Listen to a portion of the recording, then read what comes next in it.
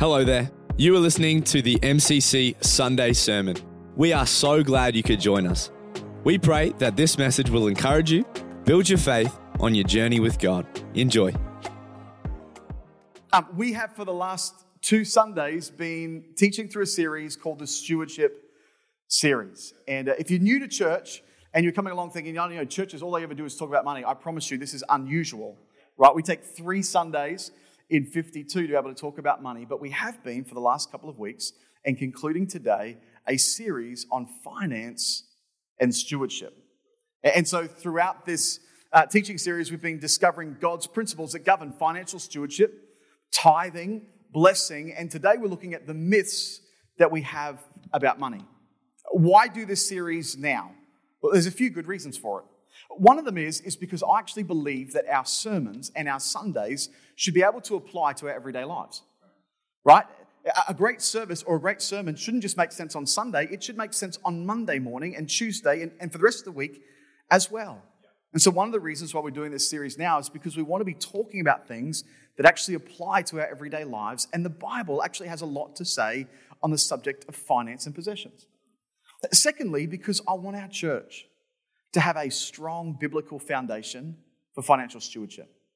I actually think that's a really important thing. Here's the third reason, because it's June. And June's a great time to be able to talk about money because it's end of financial year. Everybody is talking about money. There's not an advertisement that's not talking about money. There's not a news program. There's not the newspaper. Everybody's talking about money. If you're in business, right, this is like the month that everybody is talking about money. And so why not bring biblical wisdom to something that we're actually already talking about? Here's the fourth reason, and this one's important, because there's no offering coming up. Our Thanksgiving offering will be on the 5th of November. It's much later this year. And so as your pastor, it gives me the chance to be able to talk about this, but not to feel like you're only talking about money because next week we've got an offering.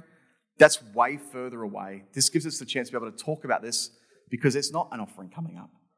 And here's the fifth one, and this one's true. I've found in my life, perhaps you've found it in your own as well, that if you can prove God's faithfulness in the area of finance, then you'll prove it in every other area of your life as well. Billy Graham said this. He said, if a person gets his attitude towards money straight, it'll help straighten out almost every other area in his life. Why? Because it's impossible to talk about money and not talk about our heart. Because few things reveal our heart quite like the way we handle our finance. And so if you can prove God's faithfulness in the area of finance, you'll find that you have faith to prove it in every other area as well. If you've missed the last couple of weeks, I would encourage you to jump onto the MCC Sunday Sermon audio. It's on podcasts you get on Spotify or on anywhere you get your podcasts. But I would encourage you to be able to do that and catch up. We spent week 1 in Matthew chapter 25 looking at a parable that Jesus tells about the parable of the talents, and we looked at the big idea of stewardship. Then in the parable, Jesus talks about stewardship at length, that stewardship, the big idea is that everything you think you own is really on loan. That stewardship reminds us that every good thing that comes into my life comes from God. Stewardship, of course, is broader than just finance. Stewardship is every good thing that finds its way into my life, my time, my talents, my opportunities, my relationships. But it also applies to my finances. And even in the example that Jesus uses in Matthew 25, it was finance that was placed into the hands of the servants. And so stewardship is the idea that everything I think I own is actually on loan. It existed before me and it'll also exist after me. But I want to steward it in such a way that it brings glory to God as the giver. Right? James chapter 1 verse 17, that every good and perfect gift is from above. That every good and perfect thing that finds its way into my life actually comes as a result of God. And so I want to steward it well in a way that reminds me that I'm not the owner, I'm the steward. God's the owner. But I want to steward it in such a way that I bring glory to the one who gave it to me. And so it's important to remember that stewardship is everything I think I own is really on loan. Because it reminds me who my provider actually is. Last week, we looked at the big idea that in the big idea of stewardship, God places a principle called the tithe. In a much larger idea, God places this principle of the tithe as a test of my heart to see if I will acknowledge that every good thing that comes into my life comes from Him. And so God gives me a test to be able to return 10% to him as a reminder to my heart. And so we believe in the principle of stewardship, but we also believe in the principle of tithing, which is about returning the first tenth of our increase into the local storehouse, into the local church. And so the tithe is for our benefit, to keep our heart right about who we honor first in our life. God. About where our increase comes from. It comes from God. About who our provider is. It's God. And so it's a habit that keeps money out of my heart by reminding me who it actually belongs to. And so we looked at last week 6 things. That the tithe is a tenth. The tithe isn't just any tenth, but it's the first tenth that leaves my hand. That the tithe is a test of my heart to see who I'll honor first. That the tithe is brought and not given. That it actually doesn't belong to me. It's not so much that I'm giving God 10%, it's that I'm returning 10% to God and he's allowing me to keep the 90 since all of it actually belongs to him. And so it's a test of my heart. Fourthly, that the tithe is brought and not given. That actually the tithe belongs to God. So much so that God says, will you even rob me, right? Because it belongs to me. So I don't want the tithe in my house. No, I want the tithe in God's house because it belongs to him. Fifthly, we looked at the fact that the tithe is a principle before and beyond the Old Testament law. And lastly, we looked at the fact that the tithe comes with a promise. That God says that if you'll honor me in this way, if you'll return the first tenth to me, then I'll cause the 90% that remains in your hand to go further than if you'd held on to the whole amount. That God says, I'll cause blessing to come upon your life, so much so you won't have room for it. In fact, I'll make sure that your fruit on the vine, it doesn't wither, it doesn't fade, it doesn't fall. God says, I'll rebuke the devourer on your behalf, right? Because if you honor me in this way, God says, you can test me. It's the only area that God says you can do that. But God says, test me in this and see if I will not prove myself faithful in your life if you'll honor me by placing me first. And so we looked at that last week, the principle of the tithe and this bigger idea of stewardship. And if you weren't here, I want to say this again, but because we've obviously just mentioned it again, but I want to say this because it's important for us to hear it. That whether you choose to give or not, whether you choose to tithe or not at MCC is actually a matter between you and God. And I'd really encourage that to be something that you pray about. But it's a matter between you and God. But here's the other thing, whether you choose to give or not at MCC actually won't change the way that you're pastored here. And part of the reason for that is because our pastors don't know, right? And so it's important that you hear that. Which brings us to this week, the final installment for this stewardship series. We're looking at commonly believed myths about money. This is not an exhaustive list because there could be lots of myths that we have, but maybe just a few key commonly held myths about money. So we're going to jump straight into the very first one. Myth number 1, money is the root of all evil. Ever heard that myth? Perhaps ever believed that myth? That money is the root of all evil. Maybe you've heard someone say that. Maybe you've heard someone misquote 1 Timothy chapter 6 and verse 10. Here's what the Bible actually says. The Bible doesn't say that money is the root of all evil, but what the Bible does say is for the love of money is the root of all kinds of evil. That's true. That the money itself is not evil, money itself is neutral.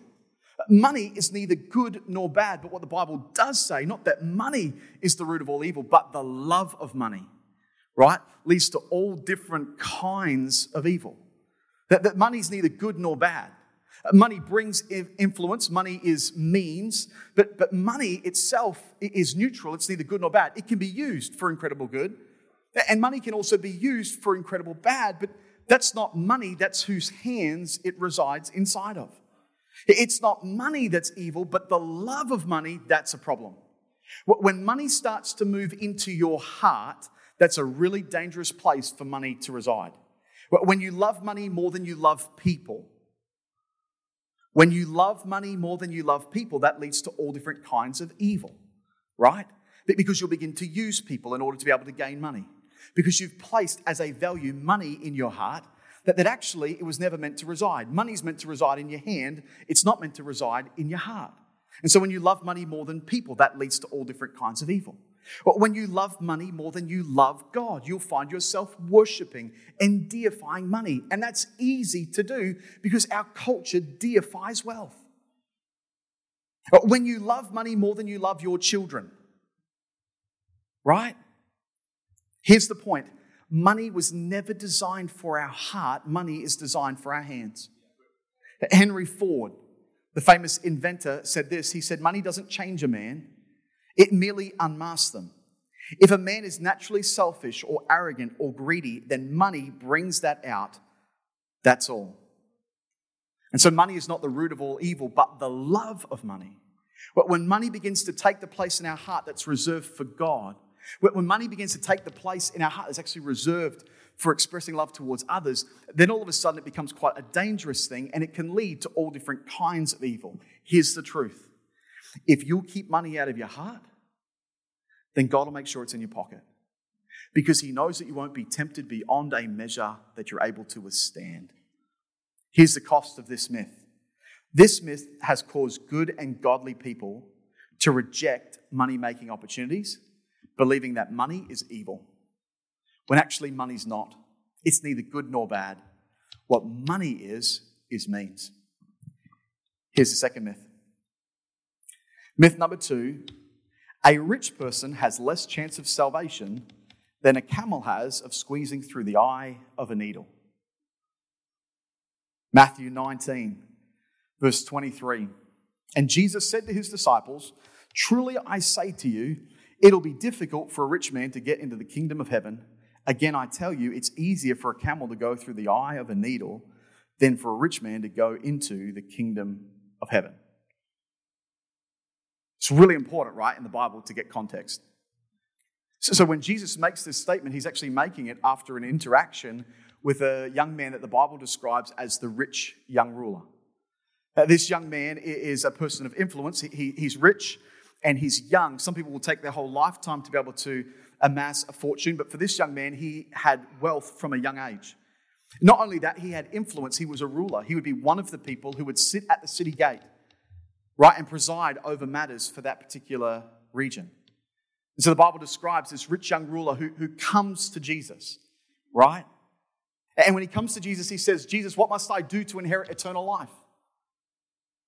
And Jesus says to him, you know the commandments, do not cheat, do not steal, honor your father and mother. And the minute Jesus says it, this young man sort of puts his shoulders back and says, oh, Jesus, all these things I've kept since I was a boy. And then the Bible says this, notice this, the Bible says Jesus looked at him and loved him. That's what the Bible says. Imagine that just for a moment, that this young man has come to Jesus to ask the question, what have I got to do to inherit eternal life? And Jesus looks him in the eyes and he loves him. And he says to him, hey, one thing you lack, go sell everything you have, give it to the poor, and then come follow me. This is important because the rich young ruler is the only person that Jesus ever told to divest all of his possessions. He didn't say that to anybody else, only to the rich young ruler, right? If giving up your possessions was a prerequisite for Jesus, then Jesus would have told everyone to do that. But of course, Jesus didn't tell everyone to do that. He only told this young man to do that. Why? Because Jesus actually wasn't interested in what the rich young ruler had. Jesus was actually interested in what had the rich young ruler. Jesus was not addressing the issue of the man having money. Jesus was addressing the issue for the rich young ruler that his money had him. And that's incredibly important. I mentioned in the very start of this series that money makes an excellent servant, but it makes a terrible master. And that's true. That money as a servant is an excellent thing, but money as a master is a terrible tyrant. How do you tell the difference? Well, when you tell your money where to go, you're the master. But when your money tells you where to go, it's the master. Let me make that more practical. When you can freely, right, be able to tell your money, all right, you're the 10th, you go tithe, local storehouse. And your portion, you're going on the kids' school fees, and you're going on the home loan, and you're going into the savings account, and you're being invested, and you're telling your money where it needs to be able to go, you've got mastery over it. But if by contrast your money tells you where to go, I'd really love to be able to be in church this weekend, but I need to be able to work because I've extended myself financially and now I've got all these commitments that I can't fulfill. And so now I'm having to do things I actually don't want to be able to do, but because I'm so stretched financially, now I've got to be able to do them. You see there's a difference, right? That when you're able to freely tell your money where to be able to go, you've got mastery over it. But when you've placed yourself in a position where your money now tells you where to go, even against your own will, Now it's got mastery over you. That's what I mean when I say that money makes an excellent servant, but it makes a terrible master when you get that relationship wrong.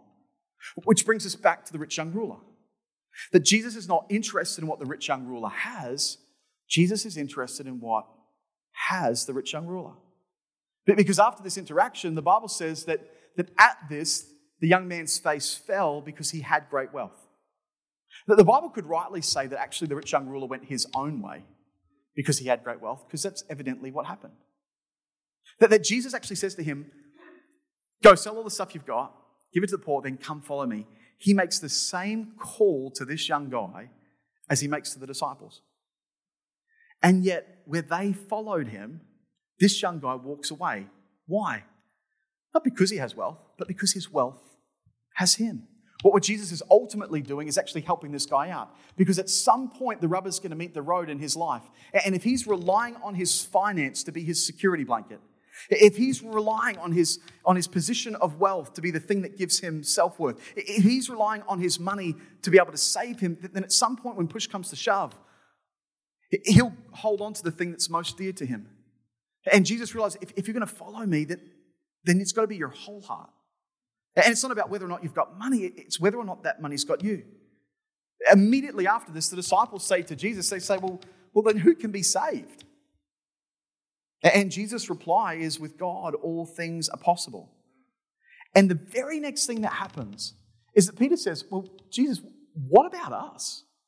Like, we gave up everything to come and follow you. Like literally everything. We dropped everything we're doing to follow you. And Jesus says, I tell you the truth.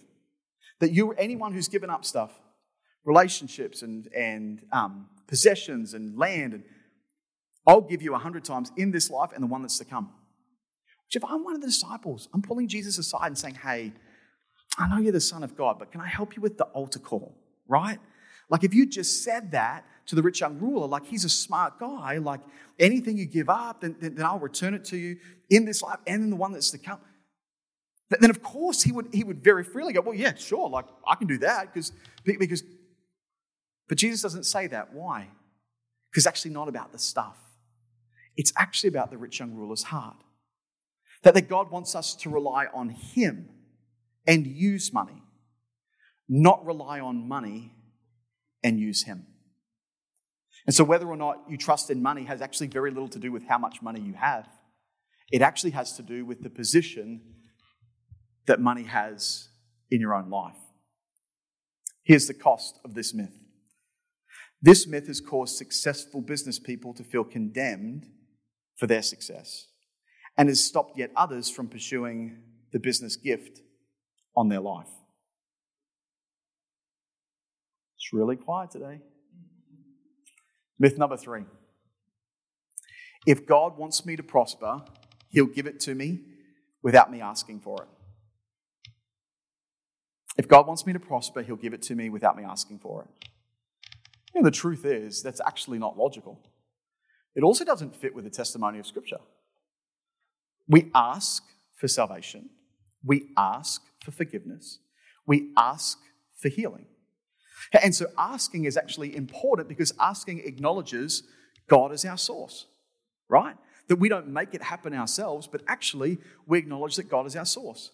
That in asking, we're saying we know who our provider is. This is the lie, right? That this myth is rooted in the idea that God doesn't view our natural needs as important. And it's easy to find ourselves slipping into this myth. That God doesn't really care. God cares about the really spiritual things, but he doesn't care about the little things. But we find this even when it comes to prayer, right? We find it really easy, don't we, to be able to pray for healing. But we find it harder to pray for some things that are a little more personal than that. Or we find it easy to pray for the things that are like really big. But then sometimes struggle to pray for the things that are really small. Because we think, well, how could God be interested in those things? But actually God is interested in all of it. God's interested in us. God's so interested in you that he knows the number of hairs on your head. And for some of you, that's a few less than others, but God's interested. God's so interested. And so the lie of this myth is that God doesn't really view our natural needs as being important. Billy Graham put it this way. He says, tell me what you think about money, and I'll tell you what you think about God. For these two are closely related. A man's heart is closer to his wallet than anything else. The truth is, God does care. God does care about our natural needs. And God does want us to be able to prosper. And this is important, right? Because He's our loving Heavenly Father. He's not a distant tyrant. Are you following me? What father doesn't want the best for his kids? What father wouldn't give the shirt off his own back so that his kids could, right? And so when we come to God realizing that He's our loving Heavenly Father, of course God wants us to be able to prosper. He's not a tyrant trapped in an ivory tower somewhere. No, He's a God who's interested in us, in every detail and facet of our lives. John chapter 2 says this, "Beloved, I wish above all things that you would prosper and be in health, even as your soul prospers." Here's the truth. God wants you to prosper. But prosperity looks different on all of us. This is important because prosperity has almost become a bit of a dirty word. And that, quite frankly, is a reaction. And not a healthy one, like most reactions, because you end up throwing out the baby with the bathwater. Because prosperity is actually a word that belongs to God. Beloved, I wish above all things that you would prosper and be in health, even as your soul prospers. That prosperity is a word that actually belongs to God, that God does want you and I to be able to prosper, as any loving Heavenly Father would. But what we've got to remember is that prosperity doesn't look the same on everyone. Because here's what prosperity doesn't mean. Prosperity is not like Oprah Winfrey, right? Where you get a car and you get a car and you get a car and you, right? Prosperity doesn't mean that every single one of us are driving a Mercedes. Because prosperity looks different on all of us. But God does want you to prosper. Not prosper compared to your neighbor, but prosper compared to yourself. For where you were, when you think of where you were when God first met you, when you think of how God's provided in your life, and maybe that story looks different to other people, but it will have this thread in common: God showing Himself faithful and good and true. Don't you have stories like that? And so prosperity, God does want us to prosper, but prosperity looks different on each of us. It doesn't mean that everyone drives a Mercedes, but it also is not rooted in the idea of a give-to-get philosophy. Because that also brings a distaste. And that's sometimes where the word prosperity has almost been lost in church, because it's been tied to this idea of you give to get. And that's important to also realize that that's not what the Bible talks about when it comes to prosperity. That getting is never the motivation of a giver. But that's not to throw away the whole idea, since God actually does want us to be able to prosper. But this is one that's hard to get right in our own hearts, because our culture is geared for financial comparison. And it's also geared towards deifying wealth. And so let me say two things that are true here. You will never be satisfied while you're looking at what others have. Come on, that's true, isn't it? You'll never be satisfied but while you're looking at what others have. But this is also true. You'll never prosper while you believe that God actually wants you to struggle. But of course, He's our loving Heavenly Father. Of course, He wants good things for us. Here's the cost of this myth. This myth has caused God's people to live far below what God actually intended for them. Here's myth number 4. Owning possessions equals materialism. That's a myth. Come on, maybe these are starting to touch some of the myths that we've maybe even believed in our own lives, right? This idea that owning possessions equals materialism. Materialism is not the mere possession of things. Materialism is the undisciplined appetite that causes a person to be governed and controlled by the desire for more. Let me say that again. Materialism is not the mere possession of things. What materialism is the undisciplined appetite that causes a person to be governed and controlled by a desire for more. That's important, because in a culture that deifies wealth, more is always better. I think it was Rockefeller, right, who at the time when he was asked this question, how much money is enough, actually accounted for 1% of America's economy. Owned 90% of like oil and gas in America at that time, right, 100 years ago. And he was asked by a reporter how much money is enough. And he famously said, just a little bit more. right? And so materialism is that undisciplined appetite that causes a person to be governed and controlled by that desire for more. Again, right, we're talking about things that begin to make their way into our heart. There's nothing wrong with having money when it's in your hand, but there's something wrong with having money when it gets into your heart. And so if owning possessions was a problem, then what about those who are in Scripture who had great possessions? Think about it. The Bible is filled with people who are rich, like obnoxiously wealthy. Think about Abraham. Abraham is mentioned as having animals and silver and gold and wealth in Genesis chapter 13, about having exceeding wealth. In fact, he was so wealthy that he kept on accumulating wealth to the point where the land where him and his nephew Lot were couldn't actually accommodate both of them. When you're running out of parcels of land because you just got too much stuff, right? And so they actually have to separate and go their separate ways in Genesis chapter 13 because the land that they had couldn't support both of them. God's blessing was so upon Abraham's life that he had incredible wealth. Think about Isaac. Isaac is Abraham's son, and he's endowed with great wealth too. And so Isaac is actually carrying on, leading a prosperous life, even during times of famine. There's lots of moments in Scripture where even in the midst of famine or economic downturn, it was like God's hand was on his people. Isn't that what the psalmist said? That I've never seen the righteous forsaken, nor their children begging for bread. Why? Because God's economy is much bigger and broader than our own, right?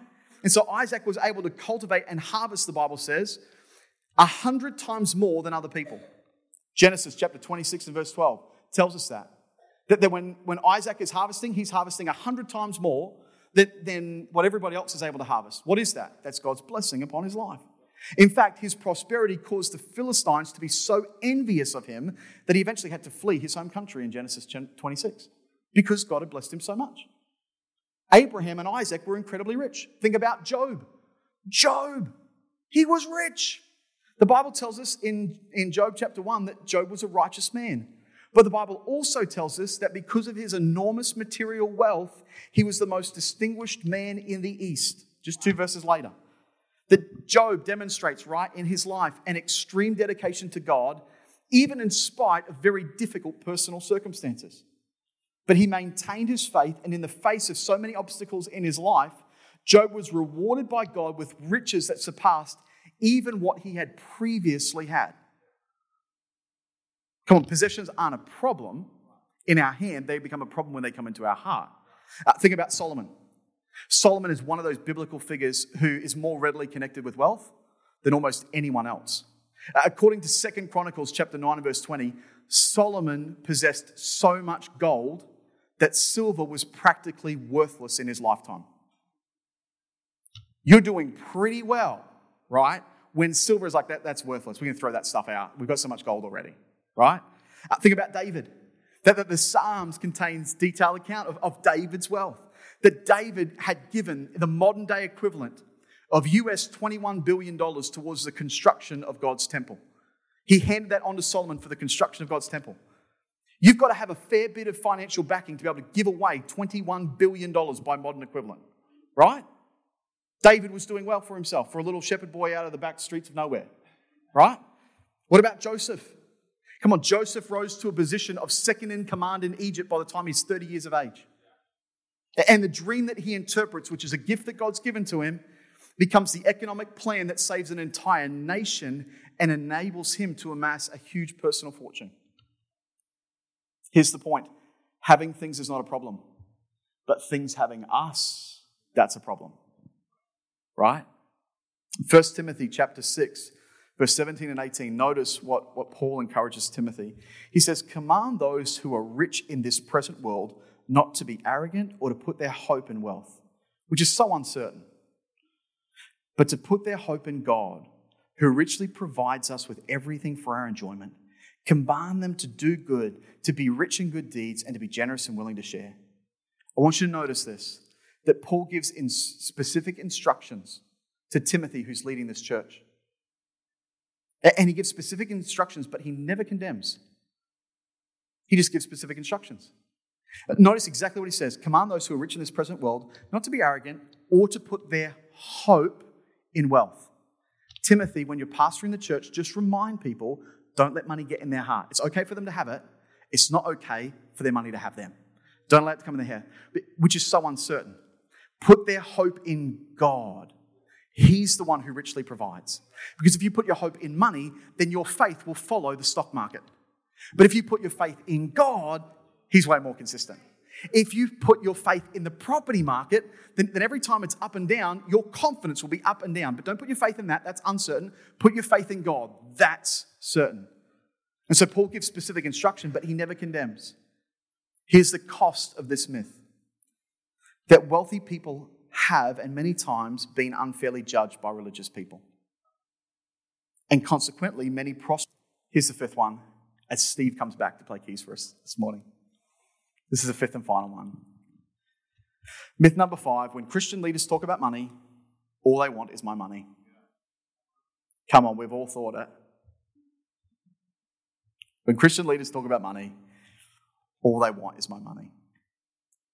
I really hope that over the course of these 3 Sundays that we've been talking about finance and God's principles for stewardship, I hope that you've heard my heart in this.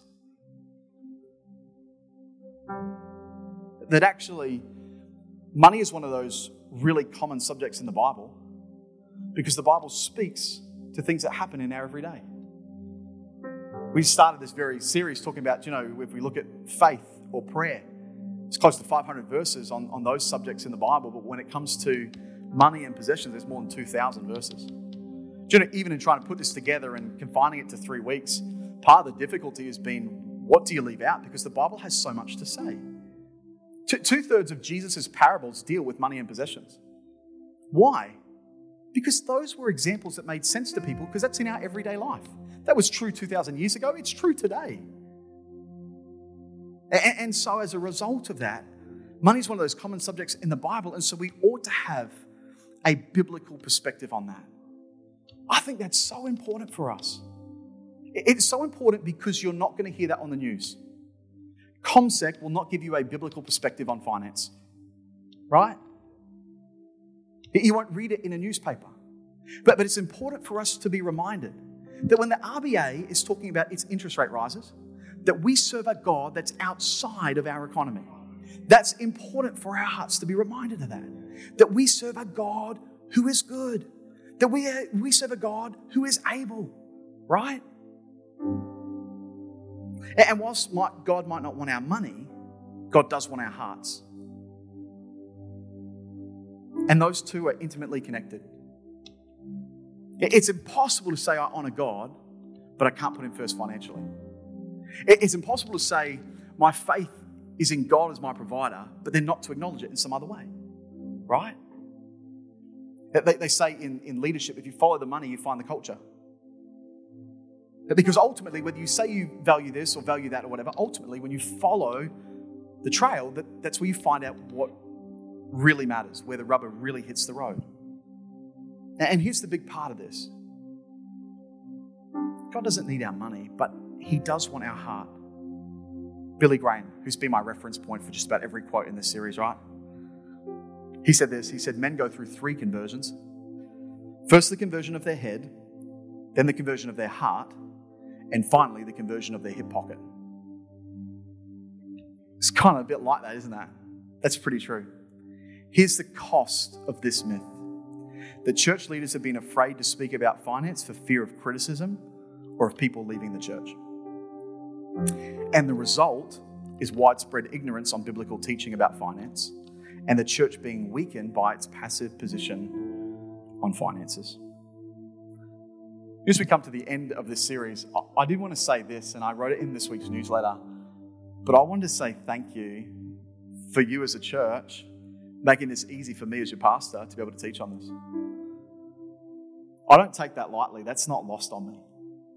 In fact, over the last 3 weeks, perhaps even more than any other sermons I've preached this year, people have come up and so encouraged what we've been talking about and what we've been teaching. That I've got text messages and people have come up after services and said thank you, that people have re-listened to sermons and they've shared them with friends and people have talked about it in their Connect group. Do you know, this series, we've only had 2 Sundays, this will be the 3rd one, it'll go up on Tuesday this week. But you know we've had over 400 people download this series, right, in the last couple of weeks that we've been doing it. And so as your pastor, can I just say, thank you because you've made this very easy for me. Right? I talk to other pastors. I love our church. But thank you for making this easy for me to be able to share and begin to bring some wisdom from the Bible so that we begin to lay a foundation for God's principles when it comes to financial stewardship. But we've been talking about money, but ultimately we've been talking about our hearts too, right? Because you can't talk about one and it not naturally lead to talking about the other.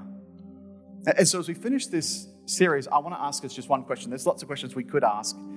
Maybe there's some questions you've got, even for your own time with God and your own Bible study. I'd encourage you, and we've mentioned this before, but if there's been stuff that's stuck out to you from this series, one of the things that I've utilised that's helped in putting this together has been this book by Robert Morris, The Blessed Life. And you can grab this from any good bookstore. You can grab it from Koorong. You can do that. I'd encourage you to do that, especially if something's really stood out to you. But I want to leave you with this final question, and that's this. What could you give to God that would impress him? You ever had to buy a present for somebody who just has everything? How difficult is that? How frustrating are those people, right? What could you give to God that would impress him? Would giving God $1 million, would that impress him? Would giving God $100 billion? The answer is, there's no material possession, there's no financial thing you can give to God that he doesn't already say it's mine. It's all his. There's no amount of gold. You say, God, we've got all this gold for you. He's like, yes, I put it there. It's mine. Right? There's no stash of diamonds in the world. The truth is, there's no material possession or financial thing that we could give to God that would ever impress him because it all belongs to him anyway. The only thing you can give to God that isn't already his is you. God's not interested in that. God's interested in this. God's interested in your whole heart, in your whole life, in your whole person. The only thing you can give to God that isn't already his is you. Would you stand to your feet this morning? We're going to pray. Lord, I thank you this morning for every single person who's in this room. God, greatly loved by you.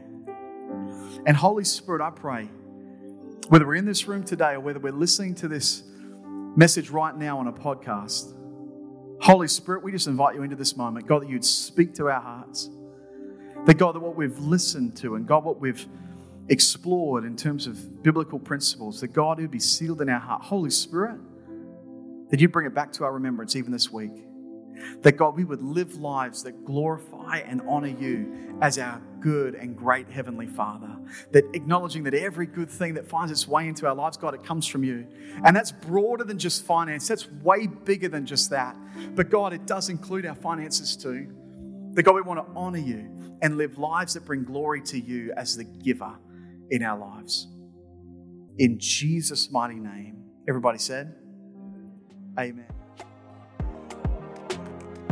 Thank you once again for joining us. Feel free to contact us on our Facebook, our website, and jump on our Instagram at mcc.church. Also, make sure to rate and review as well as share. Finally, from all the team at MCC, have a blessed day, and until next time, bless you.